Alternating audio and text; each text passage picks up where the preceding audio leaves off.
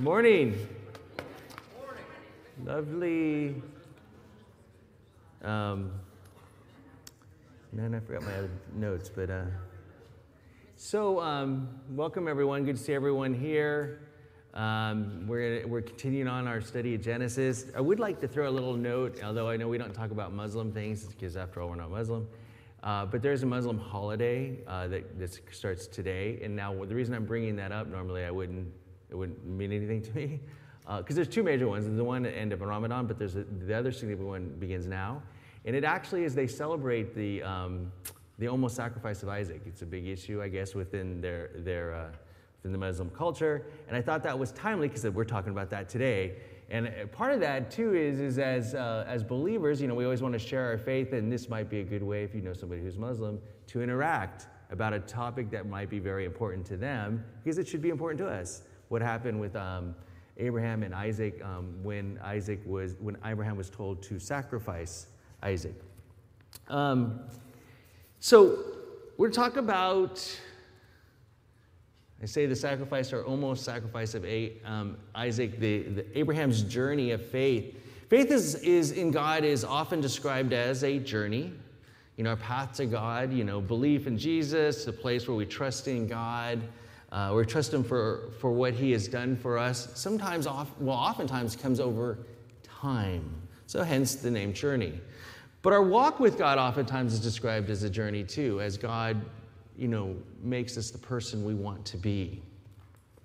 And we see that really in Abraham's life. I have the passage here from James. It says, "Was not our ancestor Abraham considered righteous for what he did when he offered his son Isaac on the altar? You see that his faith and his actions were working together, and his faith was made complete by what he did." The use of the word complete implies that prior to that time, his faith was lacking somehow. Looking over the events of Abraham's life, as we have done in this series, I think that the person Abraham was when God first encountered him and gave him the promise was a very different person when God told him that he had to sacrifice his son. And so we're going to look at that. Let's open with prayer. Father, thank you for this wonderful day. Thank you, Lord, for bringing us all here. Thank you for this time that we can study your word. We pray that we learn from your word today, that you speak to our hearts, and that we pull something out of this study, Lord, that we can take home with us. In your name, Jesus, we pray. Amen.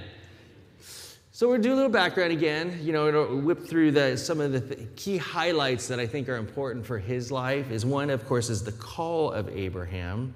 God's first interaction with Abraham, or Abram as he was at the time. It says here, "The Lord said to Abraham, leave your country, your people, your father's households, and go to the land I will show you. I will make you a great nation, and I will bless you. I will make your name great, and you will be a blessing. I will bless those who bless you, and whoever curses you, I will curse. And all peoples of the earth will be blessed through you." Hence the call of Abraham. Abraham does what the Lord has asked. He moves. And the Bible says that he was 75 years old at this time. And that's important. But keep that in your mind, because that'll kind of come up as we go along, how old he is. And then he goes to the land of the Canaanites, and the Lord appears to him a second time. And he says to them what it says there. It's another promise. "To your offspring, I will give this land." So he promised to make his name great, make a blessing to the world, and to give this land to his offspring. Abraham builds an altar. Abraham then continues further, builds another altar. Then we move into what I call test one. I know that if you look in your Bible and look at the subheadings, it'll talk about Isaac as the testing of faith. But I actually think that he had numerous tests throughout this period. So this is test one. Abraham goes to Egypt. Seth talked about this a few weeks back, actually a month ago or so. There was a famine, and he decides to go to Egypt with his wife, and then he says to her, "I know that what a beautiful woman you are. When the Egyptians see you, they will say, 'This is his wife.' Then they will kill me, but will let you live. Say you are my sister, so that I will be treated well for your sake, and my life will be spared because of you." Now let's put this into perspective. The Lord appeared to Abraham and told him to travel to a faraway land. which he does, and then the Lord appears a second time and tells him that he will give all this land to his offspring. At this point, he's 75.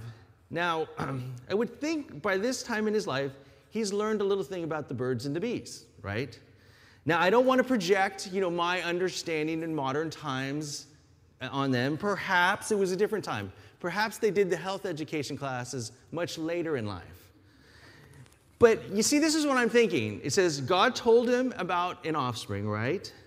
He did not yet have any children. Not to be crude, but you have to be alive for that transaction to occur, right? I mean, I'm not a scientist, but I think you kind of have to be alive for that. Thus, why is he afraid of dying? But Abraham's faith is weak. As a result, he lies, he sex traffics his wife, he causes problems for Pharaoh, because the Lord inflicted a serious disease on Pharaoh for taking Abram's wife. But despite his weakness, God is gracious with him. And he doesn't punish him, and he's also patient with Abram. I think that's key. Patience, God's patience. God has picked Abraham for this task, and God has faith that Abraham will come through. When God did not punish or chastise Abraham, I cannot help but think, though, it was a subtle slap in the face, because he did these things, and then he can kind of see the power of God on display on what he did. And so it's kind of like, look, you caused this. Look what happened. You need to have more faith. We then see many years pass. Abraham's going on with his life. He separates from his nephew Lot. Then he has to save him. And then we come to kind of the covenant, right? The Bible tells us that the word of the Lord came to him in a vision. It says this, "Do not be afraid, Abram. I'm your shield and your great reward." When Abram reminds God that he has not yet given him any children and that a servant's child will serve as the heir, God responds in this fashion. "This man," speaking of this servant's child, "will not be your heir, but a son coming from your own body will be your heir." He took him outside and said, "Look up at the heavens and count the stars, if indeed you can count them." Then he said to him, "So shall your offspring be." And then you have one of the most powerful verses in the Bible as we've come to learn it. It's this one. Abram believed the Lord, and he credited to him as righteousness. The Apostle Paul picks up on this in Romans 4, and throughout Romans really, in pushing forward the idea that salvation or justification comes through faith, not works. Abram then asks God for a sign that this promise will come true, and we see the covenant. And Bill talked about this before, right? Had the cutting of the meat and the fire going back and forth. I always thought that was very weird to me, but that's how it was. But before we move on to test 2, let's kind of do a little tally on the interaction with God. Abram has now directly encountered the Lord twice. He's encountered him through a vision. He's experienced the mysterious covenant. He's also seen the power of God in Egypt. You'd think that he'd be good by now. I realize that the number of years had transpired through these experiences. However, he experienced things that most people don't actually ever experience. So you'd think his faith would be good. So let's go on to test 2. Let's see how he does. Ishmael. About 10 or 12 years have gone by since the original promise. And Sarah decides that, God has not provided children for her, so she's going to take matters into her own hands. She tells Abram, "Go lie with my servant Hagar so that we can have a son." Abraham agrees to this plan. It's been about 10 years. God had not yet acted on the promise. Perhaps he thought he needed to do something more to bring about the child that was promised. And we can do that sometimes. We can sometimes assume something of God and do exactly what is not correct. Such as, God wants me to be happy, so I'll marry the wrong person. Or God wants me to be happy, so I'll get divorced. As it turns out, Abram was wrong. He failed to trust God and wait for the Lord to provide an heir. He then seems to kind of wash his hands of it. Like he says, there's a conflict between Hagar and Sarah now, or Sarai as she was at the time. Abram tells Sarai to do as she wishes to the slave. And then Sarai mistreats her. I always think, boy, these are the patriarchs of the church, right? Mistreats her, and Hagar runs away. However, the Lord is gracious with Hagar, telling her that she should return to Sarai and the God will bless her offspring. I find it interesting that despite the failure, God is still very gracious here. I mean, in a lot of ways, God had no obligation to Hagar or Ishmael. However, Abraham does pay a bit of a penalty because God's going to bless Ishmael. And in blessing him, he allows him to be a problem to Abraham's descendants.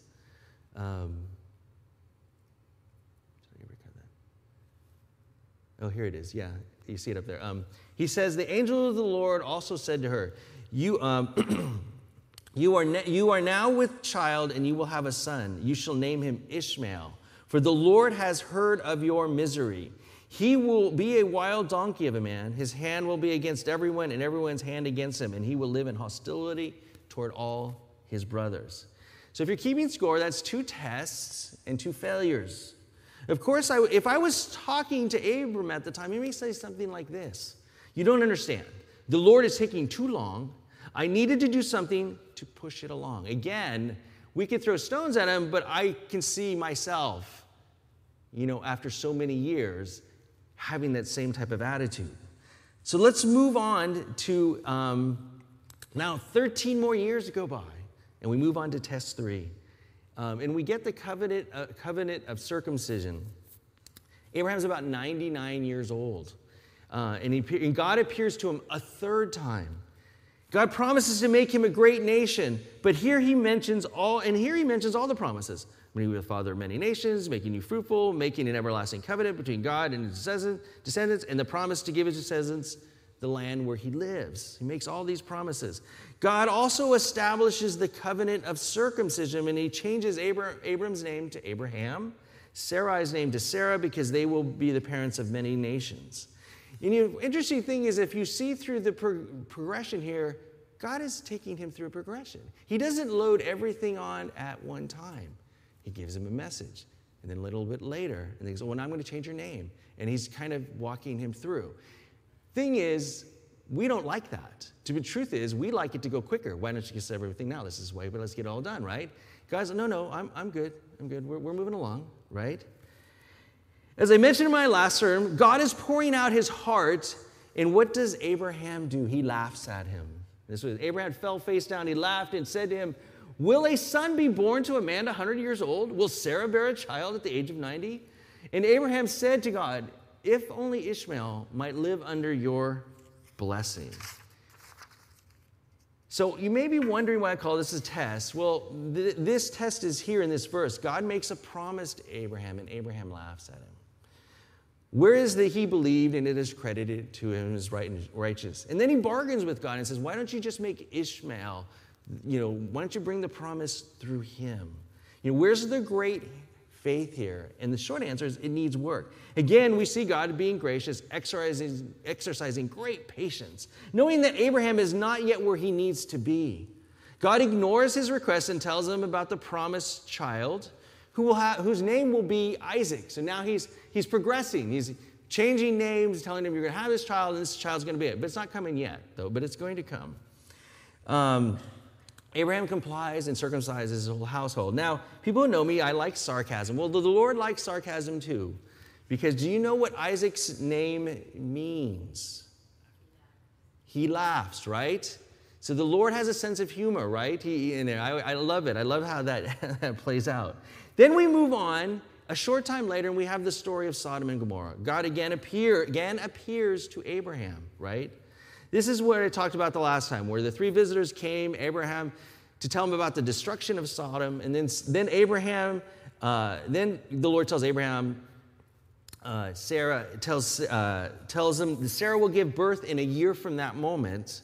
And now it's Sarah's turn to laugh. And as we saw the last time, the Lord calls her on it. She's like a kid caught with her hand in the cookie jar. She denies it, and the Lord says, no, yes, you did laugh.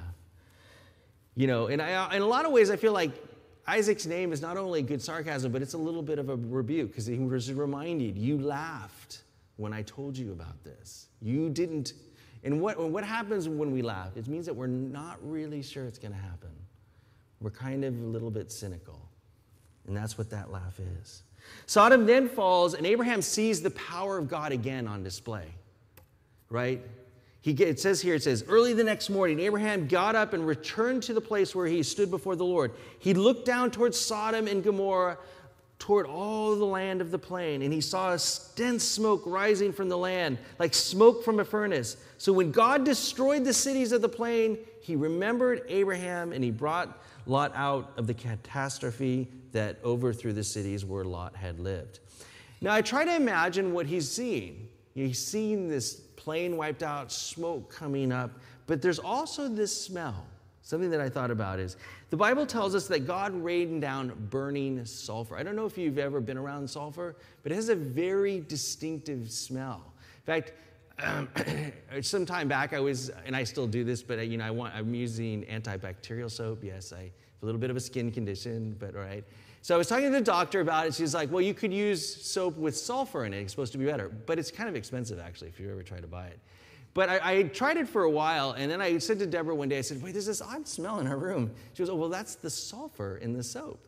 And a way I would describe sulfur is it's not a nasty smell. It's like, oh, I can't take it. But it's not a pleasant smell. It's not something you're going to go, hey, let me get some sulfur candles and, fill the house full with sulfur. It's not something you're going to do, right? So I just can imagine if he rained out, that smell permeated there. So our senses are interesting because we can kind of react by our different senses, and I wondered about that. I wonder if later on he smelled sulfur and he remembered. Now let's move on to test 4. Short time later, Abraham moves to another area, and then he pulls his same stunt he pulled in with Egypt, with Abimelech. He says, he tells Sarah to tell everyone he's his sister. A local king, Abimelech, takes Sarah as his wife. God intervenes in this powerful situation, and he says, and God appears to Abimelech in a dream. He says, you are as good as dead. Great way to start out. Because of the woman you have taken, she is a married woman. Now, Abimelech had not touched her, and so he defends himself to the Lord. He says, did he not say to me, she is my sister? I'm kind of on his side on this one. And didn't she also say, he is my brother? I have done this with a clear conscience and clean hands. And then God responds to him and says, yes, I know you did this with a clear conscience. And so I have kept you from sinning against me. That is why I did not let you touch her. Now return the man's wife, for he is a prophet, and he will pray for you, and you will live. But if you do not return her, you may be sure that you and all yours die. The next day, Abimelech summons Abraham, and he says, what have you done to us? How have I wronged you that you have brought such great guilt upon me and my kingdom? You have done things to me that should not have been done. And Abimelech asked Abraham, what was your reason for doing this? And then he responds, I said to myself, there is surely no fear of God in this place, and they will kill me because of my wife, because she really is my sister, the daughter of my father, though not of my mother. And that's a little gross, but we'll move past that. And then she became my wife. Apparently she was his half-sister. And when God had me wander from my father's household, I said to her, this is how you can show your love to me. Everywhere we go, say of me, he is my brother. Which means that he's done this numerous times. Like this is his modus operandi. Again, you can kind of struggle with the faith there. Abimelech returns Sarah, gives Abraham a number of things in compensation. Abraham then prays for Abimelech so that God will heal Abimelech's family, because God had made them barren, made the women barren. I wonder about Abraham at this point. What is he thinking? Did he not forget the whole birds and the beasts speech? He needs to be alive for that transaction. If there is anyone who could walk around in their life as if they had a shield on, it was him. I mean, he could mistreat people. He goes, what are you going to do? I've got the Lord on my back. But he didn't. He walked around afraid all the time. So if you're keeping track, that's 4 tests, 4 failures. And then this brings us to finally Isaac is born, which at that point, I guess the shield drops off because he's now born. This brings us to test 5. Just as God promised, 1 year later, Isaac is born to great joy. And then and he's born, and Sarah says this, God has brought me laughter, and everyone who hears about this will laugh with me. It's nice that she could finally take that and move on and realize her own failures and say, look, I messed up, but let's laugh about it. And Abraham is about 100 years old at this point. But the testing is not done. When Isaac was weaned, and I would look this up, weaning was somewhere between 2 and 4 years, I'm guessing. Sarah sees Ishmael, who's about 15 years old at this time, mocking Isaac. She tells Abraham, get rid of that slave woman and her son, saying that he will never share in the inheritance.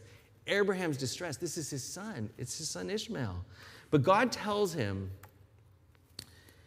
do not be so distressed about the boy and your maidservant. Listen to what Sarah tells you, because it is through Isaac that your offspring will be reckoned. I will make the son of the maidservant into a nation also, because he is your offspring. I really find that interesting.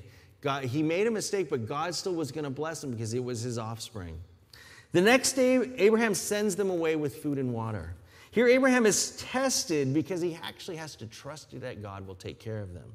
As we see in this story, they wander in the desert to the point where Hagar realizes they're about to die. And the Bible tells us where she can't bear to hear her son cry, and so she leaves him and walks away. And I think as a parent, how that may have been when she's faced with this idea that we're going to die and I can't bear to hear my son cry, I have to go away. But God is faithful to promises he made to Hagar and Abraham, even though we may not like his timing, because he does seem to wait to the last moment. He saves them, and Abraham passes the test. I think Abraham knew that they would not survive the desert, because that's where they went, if God did not help. What happened is what he expected. Therefore, he had to trust God that God would take care of them. So for the first time, he actually passes a test and trusts that God will do something. This brings us to the final test. Before discussing this last one, let's do the tally again. Abraham has encountered the Lord 5 times at this point in his life. He's had a vision, he's had the covenant, and then he sees God's display in 3 separate occasions: Egypt, Sodom and Gomorrah, and with the king Abimelech. And this brings us to that last test, and it's the test of the almost sacrifice of Isaac. The Bible says that it's sometime later. I'm guessing about 10 years, because in the story, Isaac has to carry wood, so I'm guessing, maybe he's 12, 13 years old enough to maybe carry wood. So that's what I'm guessing. God again calls to Abraham and he says, here I am. And then God says these fateful words that probably would shake anyone. Take your son, your only son Isaac, whom you love, and go to the region of Moriah. Sacrifice him there as a burnt offering on one of the mountains I will tell you about. I cannot begin to imagine what went through Abraham's mind when he heard this. Isaac is the promised son of the covenant. It took 25 years for him to be born. And here God was telling him to sacrifice his son. However, we do not see that same instance of, faithless responses this time. On the other hand, there is a solemnness to what occurs. The Bible says the next day Abraham loaded a donkey with wood, took Isaac and 2 servants, set out for where God directed them to go. After 3 days, Abraham looked up and saw the place in the distance.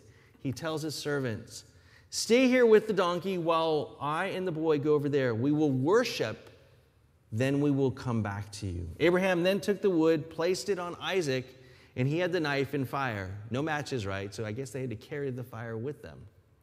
In my mind, I always think of weird things, but I'm like, how do you keep it lit? Like, did you use some sort of something that allowed it to continually burn for long periods of time? I don't know. I know I get off into weird things. So they do that. So I lost my point. Okay, along the way, Isaac speaks up and he says to his father, and I can just imagine the boy talking to his dad. Father, yes, my son. Abraham replied, the fire and the wood are here, Isaac said, but where's the lamb for the burnt offering? Abraham answered, God himself will provide the lamb for the burnt offering, my son. When they reach the place, Abraham builds an altar and arranges the wood. I wonder again what was going through his head. Is he crying? Is Isaac fighting with, is he going really slow, hoping the Lord will intervene at some point? Abraham then binds Isaac, places him on the altar, goes to grab the knife. And again, imagining, I keep thinking, what is this looking like? Is he upset? Is he crying? Is Isaac fighting with him? Is he crying out to his dad not to do this? And I'm reminded when my oldest Landon was very young, and I was very frustrated with him as young kids are. And I reacted in a way that kind of scared him. And I remember all of a sudden he just said, "Daddy." And he said those words in such a way. It wasn't what he said, it was how he said it. And I remember kind of just instantly kind of catching myself, my heart kind of melting. And I think, even as a father, I have my responsibility to discipline and teach my kids, but it's also to protect my children. I was reminded, that my son was crying out to his father.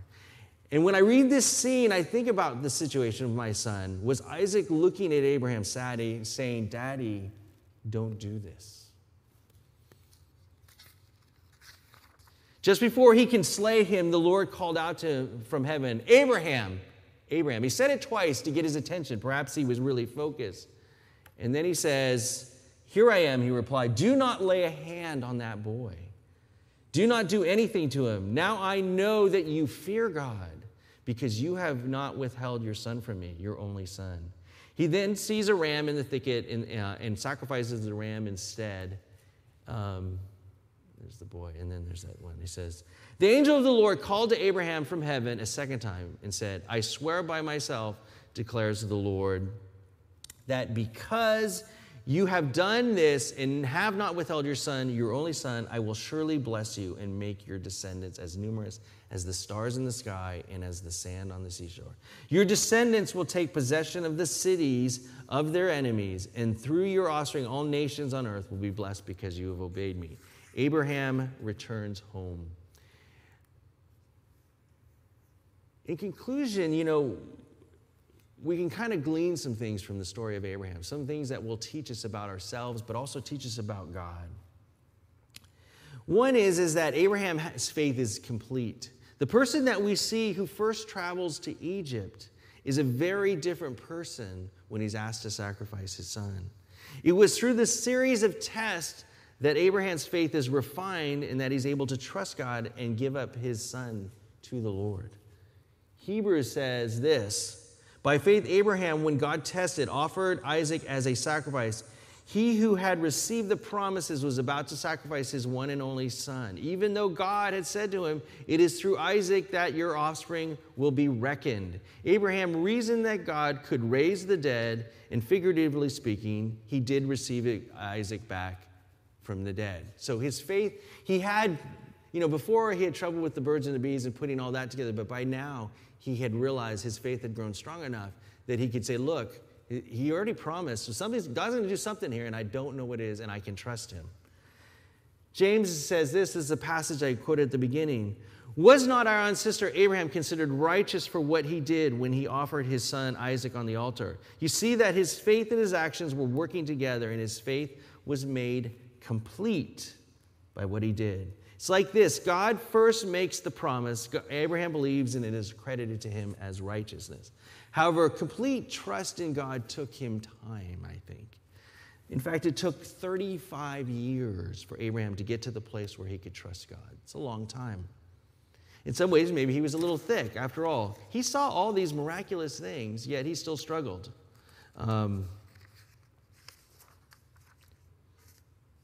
The second thing we see is God's patience. And this is the part I really love because it's a picture of how God acts. And we see it implied in two different ways. One is we see God's patience with his plan. God has a plan that he is trying to accomplish for all people, right? It began in the garden. He's been moving forward ever since. He's content that it may take a long time. Just look at Abraham's life. God did not interact with Abraham until he was 75 years old, all right?